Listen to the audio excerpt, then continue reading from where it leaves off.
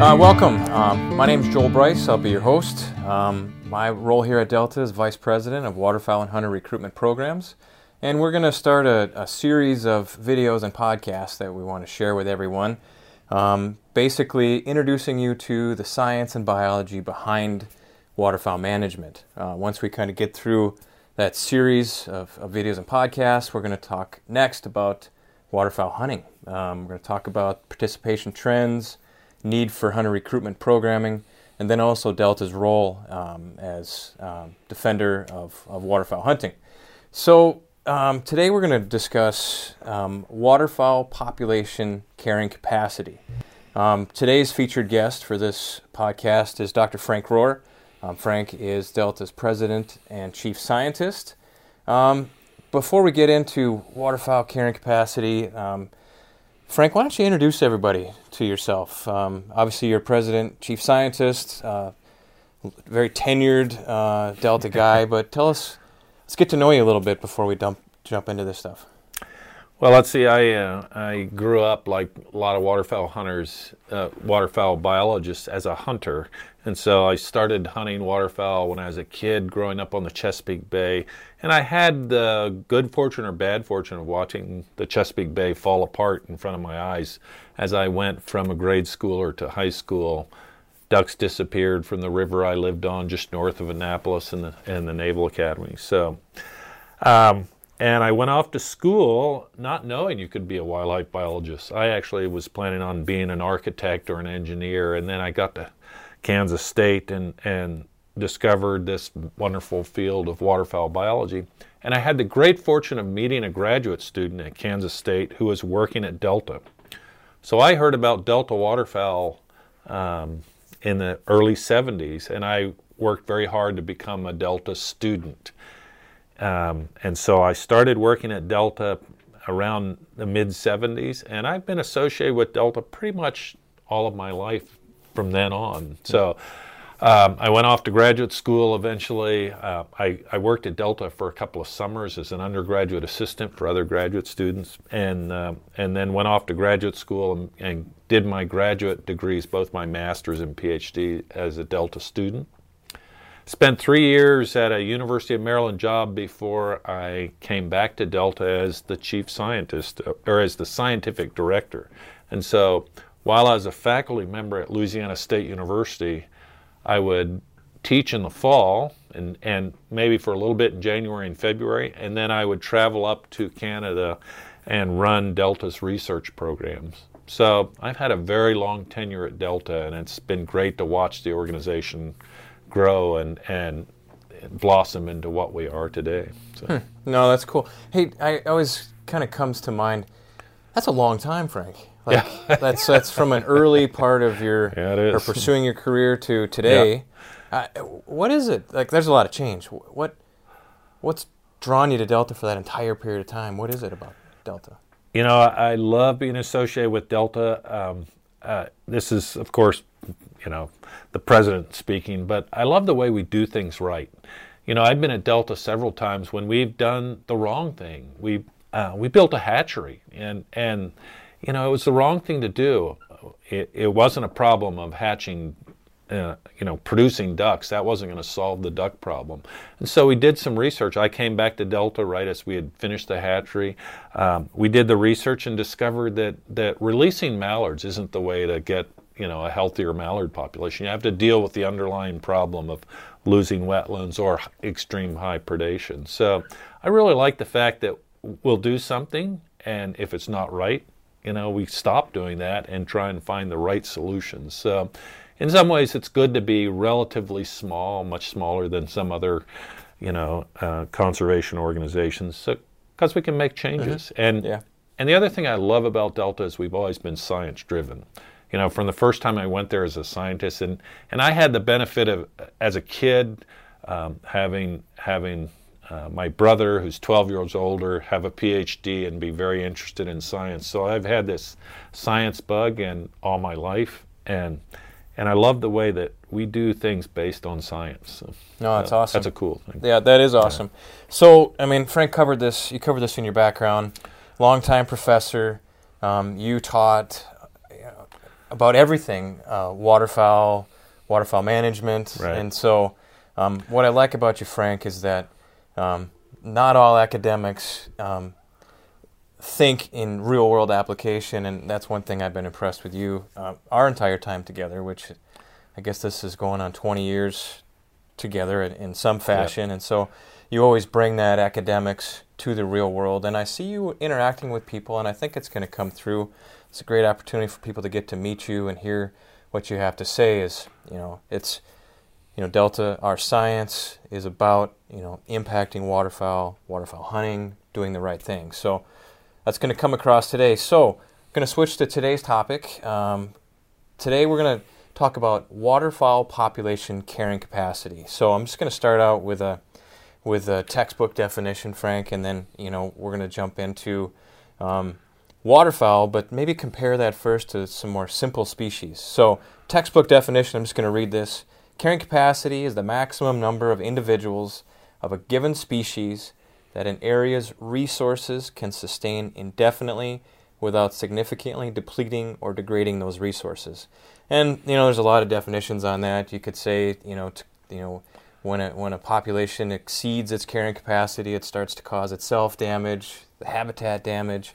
Other species can have negative consequences for that. Carrying capacity is really simple for something like a rabbit or a deer. Frank, you gave the example the other day. You have a 40-acre forest. Deer can spend, a certain number of deer can spend their entire life inside that forest, water, food, shelter. But ducks are way different than that and way more complicated. Frank, can you give us talk about carrying capacity for ducks? What does that mean? Well, let's go backwards a bit. Ducks have always been harder to manage than other wildlife because they migrate. And so you've got this resource that's shared across thousands of miles in many cases, and that makes it complicated. So for guys that own a nice hunting lease or a big piece of property, they can manage their white-tailed deer, and they're their white-tailed deer. Mm-hmm. And so you manage for, typically for white-tailed deer, the carrying capacity would be set by food supplies during the winter. But for ducks, we have to look at the entire migration. So if we're talking about mid-continent mallards, breeding in Saskatchewan and wintering in Arkansas, you've got to look at the whole spread. What we know for ducks, however, is that it's the breeding grounds that drive population biology. Mm-hmm. We'll shoot a video just about that topic itself. But we've known this for 40 or 50 years, that the breeding grounds are what really matters. And so we're going to talk about carrying capacity for ducks being set in May or June. It's about the water that's on the prairies, on the landscape where ducks breed. And it's really about water. You can make it super simple. You can worry about where mallards nest, and mallards nest in the upland and the grass. But grass is unimportant. Mallards don't look at grass. They look only at the water.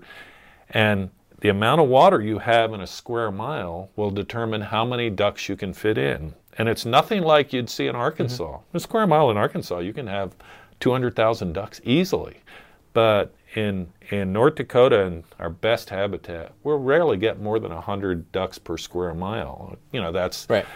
That's about the limit, and that's set by the number of wetlands. And some areas in North Dakota have lots of wetlands, and some areas the wetlands have been drained, and so the carrying capacity is down to 5 pairs per square mile because there's no water. Right. So it's all about water. Yeah, touch on that. You said in the wintering grounds. Talk about carrying capacity in the wintering grounds. So guys in Louisiana, they haven't had near as many ducks as they used to. They used to winter 5 million ducks, and now they're, pretty good years when you get a midwinter count of 3 million. And so, and there's pretty much consensus that Louisiana could support a whole lot more ducks in the winter. So the carrying capacity in the winter is set by food supplies, and it's limited by how many ducks are flying south, not by what they can support. Louisiana does not have 3 million ducks because that's all they can support. They have 3 million because that's all that's coming south. Ducks are settling other places, or there are just not enough ducks to make it to Louisiana. So for managers in the South, they often worry about carrying capacity, but they're thinking about the food supplies. So they're trying to set the landscape, set the table so that they could support as many ducks as possible. So they think about duck use days, which is really just a measure of how much food, how many ducks can they feed for how many days in the winter. And that's what a guy on the wintering grounds would worry about. But by and large, what we know about population biology is if we had unlimited ability to focus our money, we really should spend that money in the north because that's where populations are limited. Right. And it's this business of carrying capacity and then duck production, which is a whole different topic we'll talk about later. A lot of the discussions we have, Frank, we talk about, geez, if, back up, a large percentage of our membership and supporters are in the southern part of the United States. And so we always say, man, if we could just bring them to the breeding grounds, they would get it. And so, maybe we can describe a little bit for them now, focusing on the breeding grounds. So there's territoriality, there's food resources, and then also many different types and sizes of wetlands. Frank, are all wetlands the same? Not at all. So we've mentioned that carrying capacity on the breeding grounds is set by water. But obviously water is not the resource. So the real resource, we can measure water easily. So we can measure the surface area and the edge and the amount of shoreline miles, for instance, or the size of wetlands. It's not the water. The water is just a proxy for what's in the water that females need. So what limits the population size is how much resources is available for females, and particularly during the time they're settling and thinking about nesting and creating eggs. And so where ducks feed, you watch ducks, that mallards don't feed in 6 feet of water. That's basically too deep. So they like shallow water. So the real water that's important is shallow water, particularly early in the spring. And so small wetlands obviously have more shallow water. They have, a pond is huge, and if it's a big pond, it's probably deeper in the center than at the edge. And so it's that shallow water at the edge of wetlands. So all wetlands are not created equal. And in fact, the most valuable wetlands are tiny wetlands. Wetlands the size of this office or the size of this building, for instance, the size of a house. Those are great wetlands. You get a wetland that's 40 or 50 acres, it has an awful lot of center that doesn't really produce food for ducks very much.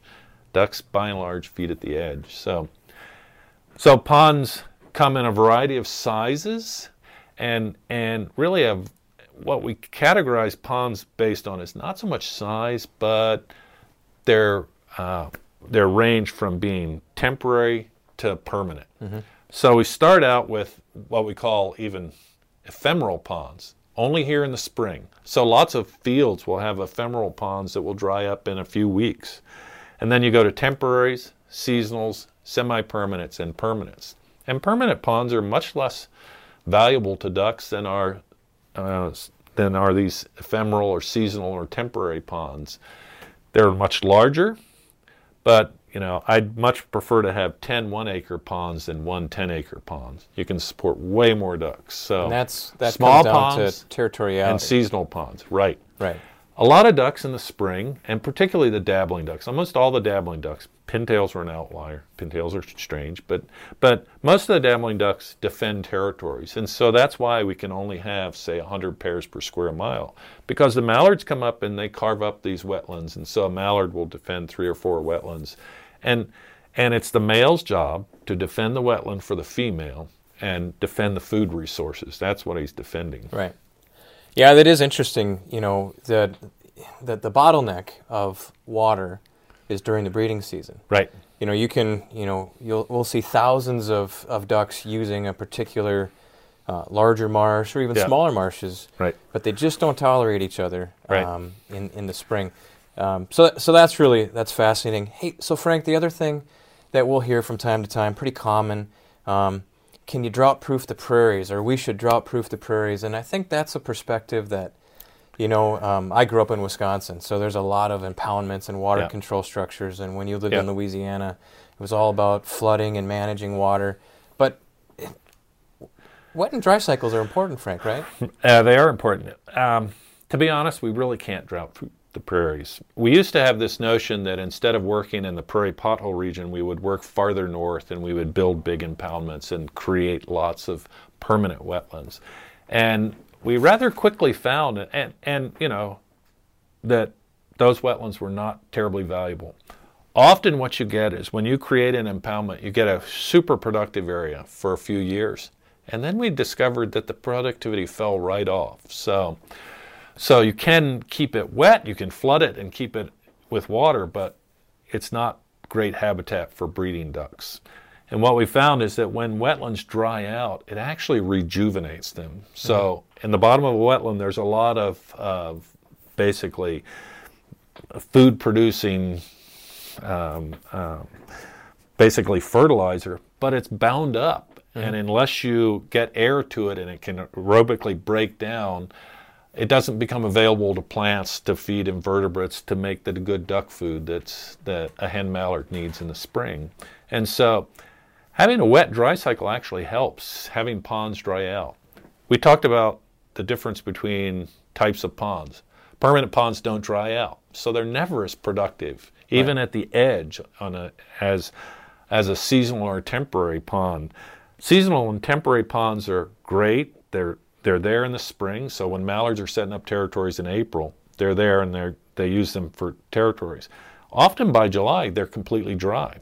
And that allows the wetland to rejuvenate. It grows a bunch of vegetation, which will break down and create invertebrates. So you get that seasonal stuff every year in small ponds. Semi-permanent ponds don't dry out except every 10 years when we have a drought, but when they do dry out, it's good for them. It breaks down that organic matter that's on the bottom of the marsh and makes it available. So drying out is good. You mentioned something else, drought proofing. When I talk to hunters in Louisiana, they say, well, why don't we just pump water and fill the ponds in dry years? And there's this little problem of scale.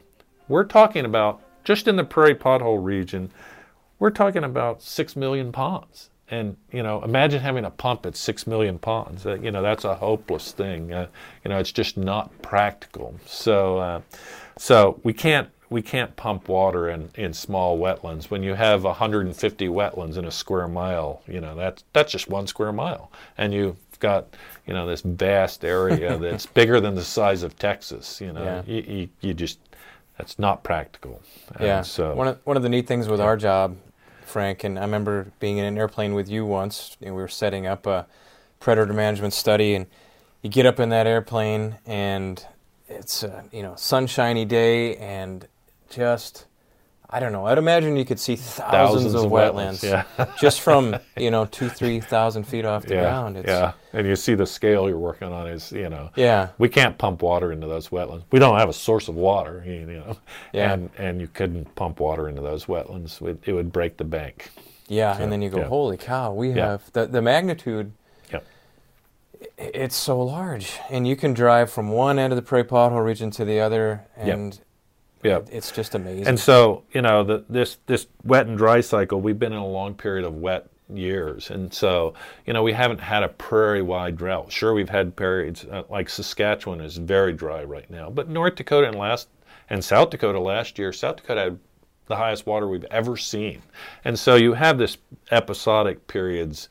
And so Saskatchewan didn't produce many ducks last year, but we were fortunate that South Dakota and half of North Dakota were just so wet that we produced ducks like crazy. But we will see a period in the next, decade probably where the whole prairie goes dry and duck numbers will decline, and we just have to work through those. And so now one of the things we can do is work to make areas that are wet much more productive, but that's a separate story. We'll discuss that later. Yep, we'll definitely hit that later on. So I think we've established that wet and dry cycles are important. When it's wet, there's a lot of ducks, and we understand that hunters would love it to be wet all the time, but that's actually would lead to probably declining productivity at some point. Probably. Now we could have a series of wet years where they're normal years. Ponds are wet in the spring and then they dry out. And in those years, we still get great production because every year those seasonals and temporaries dry out, become productive, grow a bunch of vegetation, and then by next spring they flood up. That's the normal, We have wet-dry cycles that last years and years, but we have wet-dry cycles that just last through the season, and those are our savior for making sure that duck production is good when we've had a series of wet years in a row.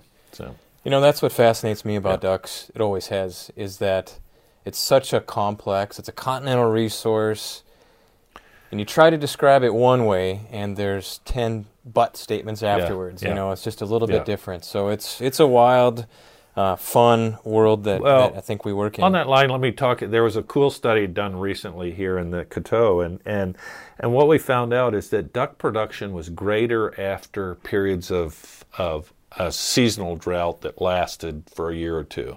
And so that could happen because, all the ponds dried out, and this business that we've been talking about, the ponds become richer because of the release of the fertilizer and the growth of plants and the invertebrate explosion. But it could also happen because there are other things that affect ducks. Predation, we know, affects ducks in a huge way. When you have a drought that lasts for 2 years, productivity goes down, prairie-wide. And so, skunk populations and red fox populations and raccoon populations tank in those years probably because their food supply also went down. And then all of a sudden the prairies get wet and we get this greater productivity. So we still don't know after a drought of 2 or 3 years when it gets wet, did the productivity go up because the predator population was down, or did the productivity go up because the ponds had more nutrients, or is it both? And those are the types of great questions that we still have research to do on. So that's a fun topic. So, so we need lots of wetlands. We need lots of wetlands to support lots of ducks. And of course, prior to agriculture, there were a lot more wetlands. Right. Just kind of that necessary conversion for crop production. Right. Understand that. But so the key is to keep our wetland base intact. What are some of the ways out there, Frank? And maybe, feel free to hit on some of the pros and cons, trade-offs. So the key is to keep wetlands as wetlands. And if you're a farmer in North Dakota and you're now pulling a huge, implement behind a big four-wheel drive tractor, going around a small wetland is frankly a pain in the ass, and it costs you diesel fuel and efficiency. And so farmers have a propensity to drain. And what they like to do is drain the small ponds into the large ponds. You often can't get rid of the water, but at least you could consolidate it. And they don't understand this business that we just talked about small ponds are most valuable. They say, well, we'll create you one really big permanent wetland. That'll be better for ducks. Not better for ducks. Not better for ducks. And so we have this push-pull with agriculture where we don't want drainage. We're fine with a wetland drying out, and if it's dry and a farmer can pull his planter right over that and plant soybeans into that dry wetland, fine. Next year when it's wet, it'll be super productive. Right. So it doesn't hurt a pond to be farmed. What it hurts is when he takes a scraper and creates a ditch that drains this small wetland into that big wetland. That's the disaster we really don't want to see happen. That happened in Iowa long before, we came along and started trying to protect wetlands. But here in the Dakotas, we have protected an awful lot of wetlands. You have wetlands on the landscape when we don't want a ditch in it. That's the main thing we don't want, or in Prairie Canada. And so there are lots of ways to protect it. Probably the least effective way is to go out and buy it, fee title. Right. I now own it. And the problem with ownership is it's complicated. You have to take care of it then. You have to manage it. You have to pay the taxes, and you have to deal with what are you going to do with that wetland. And we've discovered that that's quite an expensive proposition, and it doesn't sit well in the farm community. Okay, so ownership is tough. It's very expensive, and it means you have this continued maintenance. Now we can do an intermediate, and we call them easements. And we've done a lot of them since 1958. We've spent a lot of, my ducks, I've been doing duck stamps for a little while longer than you have, Joel. And I'm really proud of what duck stamp dollars have done. Here in the Dakotas, they've protected basically a third of the wetlands. So they have a perpetual easement. what we did is, and the we is the U.S. Fish and Wildlife Service, went out to farmers and said, would you like to sell an easement? And you basically pay the farmer some amount of money, 60% of the value he might have gotten for the land had he drained it. And it's a one-time payment, but it goes on the deed, and it says you can never drain this wetland. Okay? You can farm through it if it's dry, but you can't drain it. A few other things you're not supposed to do, but most of them are not terribly. You can't burn it. It doesn't matter. You can't drain it. And that's super valuable. The farmer still owns the land, but he's gotten a one-time payment. And if he sells the land, the easement sticks with the land. And so it's been a super effective way to protect wetlands. We've protected about a third of them in the U.S., in the U.S. prairie pothole region of South Dakota, North Dakota. Now, not Iowa, because they were drained before we started this program. But I think easements are very effective. You don't have this long-term maintenance. The farmer still owns the land and controls the weeds and does whatever. So that's a good program. We have, and some people believe that a regulatory approach made sense. So when we had the environmental movement, we passed the Clean Water Act. Mm-hmm. And part of the Clean Water Act said that you can't mess with navigable waterways. And that got interpreted to mean all sorts of wetlands. Well, that interpretation went away, so we're not protecting individual prairie potholes now with the Clean Water Act and a regulatory approach. Mm-hmm. So let's go backwards. I just said that we have a third of wetlands protected with easements. So if you're a duck hunter, you're saying, well, hell, that means 2/3 are unprotected. What are we doing about them? In 1985, when we created a new farm bill, we did something really quite remarkable. Yeah. And we said, okay, we're going to have no net loss of wetlands, and so we're going to put into agricultural policy a thing that we called Swamp Buster, which is you won't get farm payments, right? In the U.S., we love family farmers, motherhood, apple pie, but for family farmers, we help. The government helps you farm, and many farmers flat out couldn't farm. Commodity prices right now very low, so it'd be tough to farm without the help of the federal government. And the federal government said, you can't drain wetlands, and if you do drain wetlands, then we're not going to help you with farm support, whatever it is. And right now, farm support is tied to your crop insurance. So if you drain wetlands, you lose your ability to get federally subsidized crop insurance. And so that protects 2/3 of the wetlands. So, right. So we're seeing relatively little drainage south of the U.S. border, in the U.S. Meanwhile, in Prairie Canada, it's bad. We're seeing lots of wetland drainage. We don't have that sort of federal policy. So you can protect wetlands by buying them. Bad. Too expensive and lots of problems. Easements are great, but you have a limited amount that you can buy with easements. So it's ag policy. It's good policy that provides an incentive, perhaps. You can think of it that way. Now, I would guess that if you're a North Dakota farmer, you see this tying up wetland protection with your farm support is not an incentive but a regulation. But, right. But you can view that either way. Now, one of the things Delta has approached is we're still losing wetlands in the United States, particularly the very small ones, the most valuable ones, the easiest to drain, we're losing. And so we're trying to protect those with an additional incentive program that is a payment to farmers to retain wetlands. If you retain wetlands, we're going to pay you for them, right? And that's that's obviously going to be popular with farmers and with wildlife folks. Right. And so that's what Delta has been focused on, these voluntary incentive payments. We think that's a real viable approach, both in the United States with what we call working wetlands and in Prairie Canada with what used to be called, in our version of it was ALICE. This is why we started ALICE 10 years ago, and we started ALICE with the hope that governments would pick it up and it would become something broad scale. And the cool thing is the Manitoba government has picked it up. They rebranded it GROW, but that's the acronym for their program. But I think it's the best thing for prairie wetlands in Canada, because the regulatory approach and the purchase and easements have not protected wetlands in Canada to the extent that we would like to see them. Right. We actually haven't slowed down drainage rates in 30 or 40 years. So, and that's not good. And so we really want to do something to protect wetlands. Yeah, we definitely need to hold the line there. And you know, you hit on a couple things. So when a wetland is drained, you can put it back. Yeah.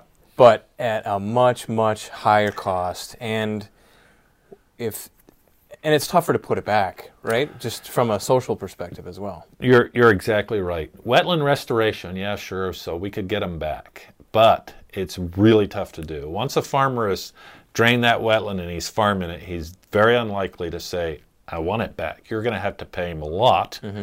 And the other problem is it's hard to do. It's not as simple as it seems. We've found wetland restoration to be a difficult task. So it's very expensive. It's way cheaper to protect it with an easement or with an incentive program than it is to get it back. And darn hard to get them back.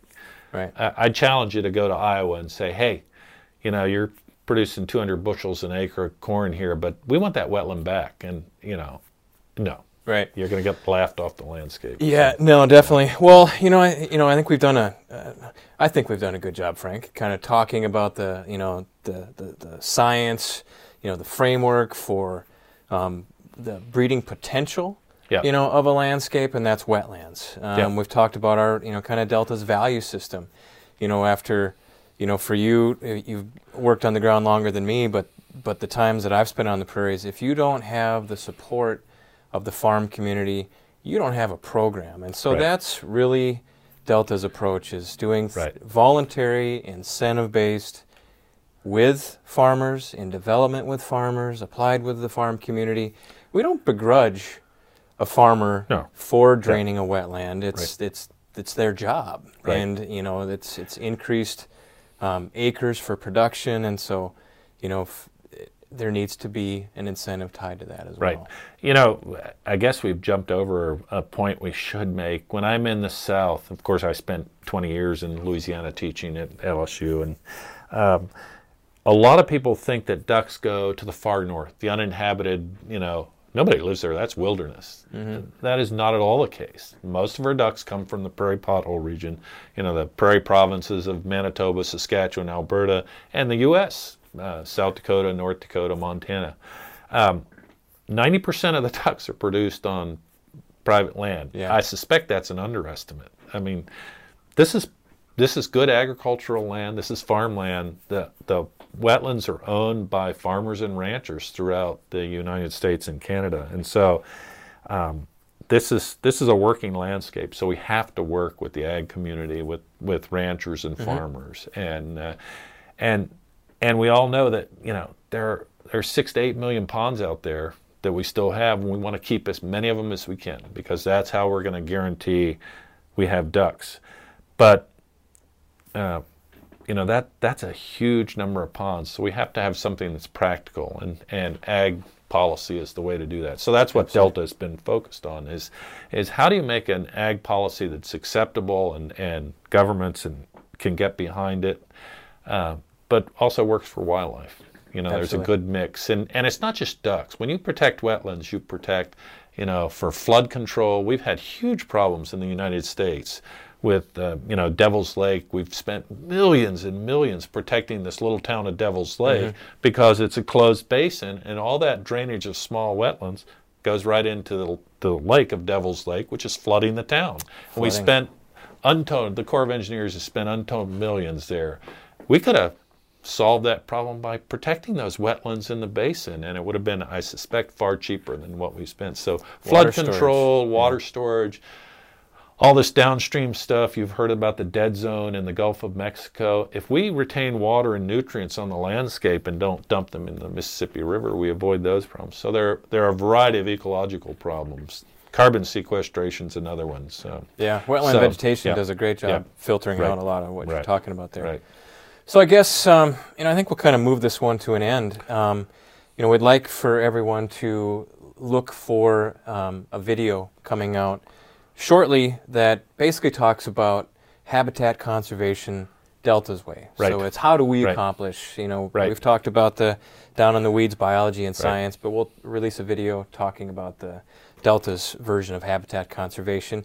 And then also, we'll be coming up with another podcast kind of talking about the other side of the coin. So we've talked about the population potential, Right. carrying capacity. But Right. the other side of the coin is Production. production. Yeah, exactly. And so Right. what drives production, whether Right. it's grassland, whether it's nest structures. We'll talk about the whole biology, bring it up from Right. the ground up.